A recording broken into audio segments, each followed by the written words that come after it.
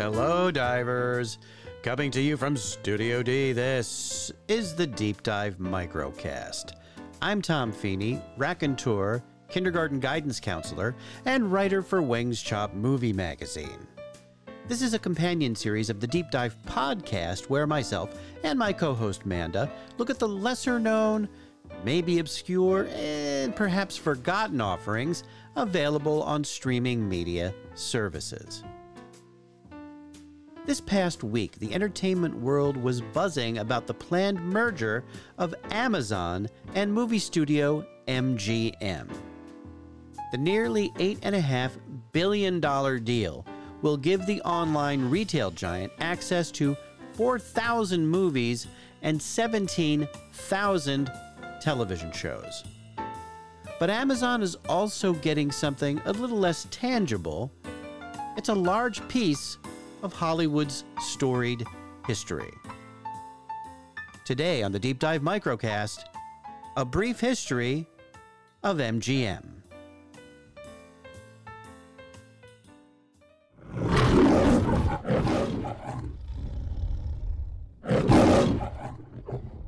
The familiar roar of Leo the Lion has heralded the beginning of movies from Studio MGM since before MGM itself. Let me explain. MGM is short for Metro-Goldwyn-Mayer. Prior to 1924, MGM was three separate movie studios: Metro Pictures, Goldwyn Pictures, and Louis B. Mayer Pictures. The three small studios were acquired by a man named Marcus Loew, who also founded the Loew's Theater chain. Shortly after the new MGM studio was created, it became one of the most successful motion picture production companies in Hollywood. It was also one of the most resistant to change. While other studios embraced the technology of movies with sound, or what they called talkies, MGM took a more conservative approach and didn't begin regularly releasing movies with sound until the early 1930s. At its peak, MGM released around 50 movies per year. 1939 was an especially good year for MGM. They released two of the most famous movies in the history of film. One was a massive box office success from the very beginning, a sweeping epic romance set against the backdrop of the so-called War Between the States, the American Civil War. Gone with the Wind has captured the imagination and acclaim of the entire world. The screen has never known a love story to compare with this, when Rhett Butler meets Scarlett O'Hara. I love you more than I've ever loved any woman. And I've waited longer for you than I've ever waited for any woman. Let me alone! Kiss me once. Can't we ever forget that day at 12 Oaks? Do you think I could ever forget it? Have you forgotten it? Can you honestly say you don't love me?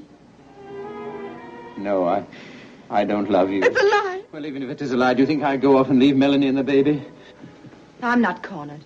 And you'll never corner me, Rhett Butler, or frighten me. You've lived in dirt so long you can't understand anything else. And you're jealous of something you can't understand. Good night. It's not that easy, Scarlett.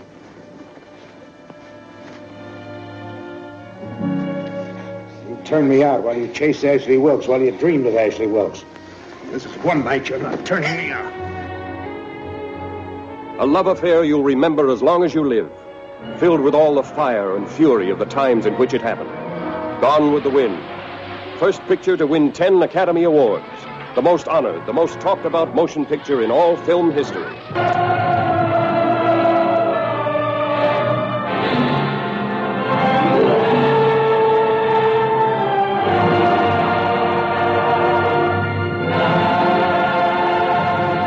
When it was released in the fall of 1939, Gone with the Wind broke every box office record that had existed up to that point. It won 8 Academy Awards, including Best Picture, Best Actor, and Actress. Ironically, a film that's been accused of whitewashing the horrors of slavery earned a Best Supporting Actress Oscar for African-American actress Hattie McDaniel. It would be the first time an African American would win the Golden Statuette, something that wouldn't happen again for another 35 years. The other iconic film MGM would release in 1939 couldn't have been more different than Gone with the Wind. It was a bright, colorful fantasy about a young girl's adventures somewhere over the rainbow. Many, many miles east of nowhere lies the amazing land of Oz, a magnificent empire created in the mind of a man who wrote a great book about it. Like wildfire in the wheat field, the fabulous tale of the Wizard of Oz spread from town to city, to nation, to the entire world. Although the Wizard of Oz has captivated the children of 4 generations and fired the imaginations of those youthful adults who have never grown old, although 10 million copies of the book have reached eager hands and eager hearts, no one has dared the towering task of giving life and reality to the land of Oz and its people. Every delightful character of L. Frank Baum's classic is now reborn. Every glorious adventure has been recaptured and painted with a rainbow. The celebration in Munchkinland, the flying monkeys, the rescue of Dorothy, the castle of the witch, the palace of Oz, and Dorothy's strange journey to the Emerald City to find the wonderful Wizard of Oz himself. We're off to see the wizard, the wonderful Wizard of Oz. We hear he is the Wizard of Wiz, if ever a Wiz there was. If ever or ever a Wiz there was, the Wizard of Oz is one because of the wonderful things he does.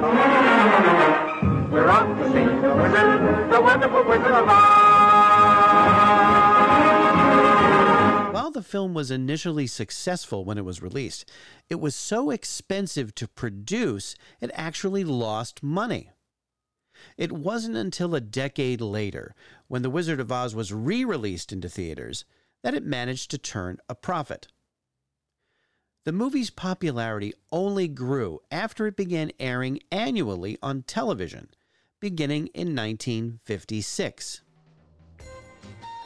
While MGM remained profitable over the following decades, they began relying on big-budget blockbusters like their remake of Ben-Hur to carry the studio through less profitable, smaller pictures.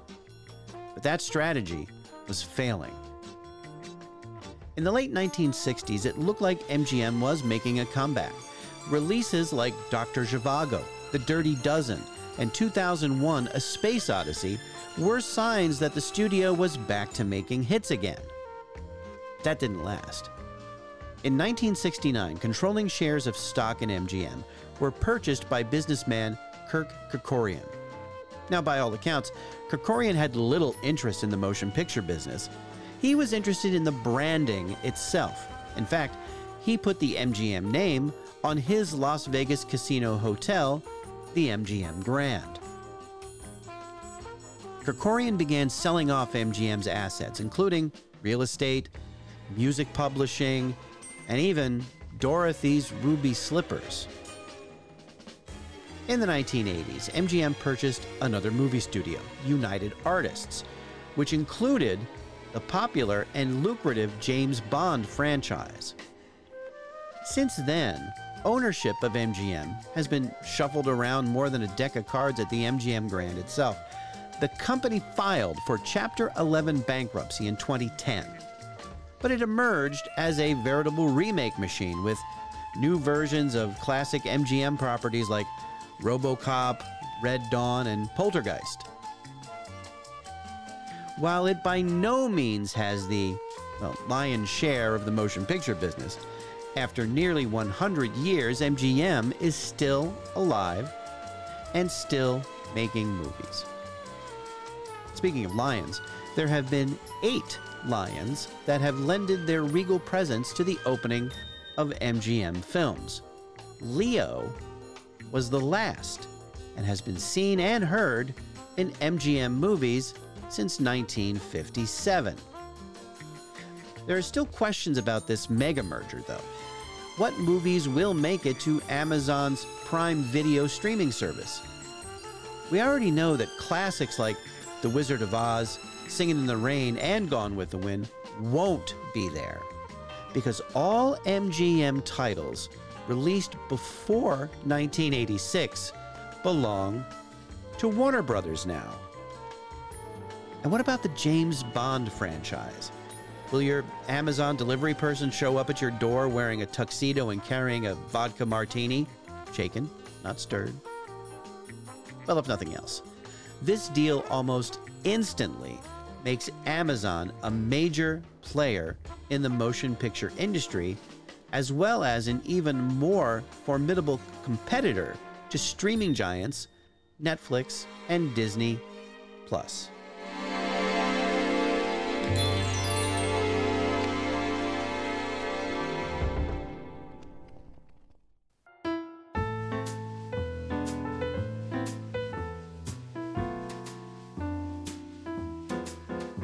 Thanks for listening.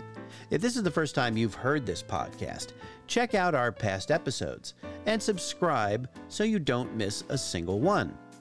And we'd love to hear from you. Drop us a line at the Deep Dive Podcast at gmail.com or on our Facebook, Instagram, or Twitter feeds. You can find links to those on our website, thedeepdivepodcast.com. All clips used in the Deep Dive Microcast are meant for educational purposes only and not to infringe on existing copyrights. The Deep Dive Lounge theme was arranged and performed by Robert Acorn, based on the original composition by Ryan Blaney.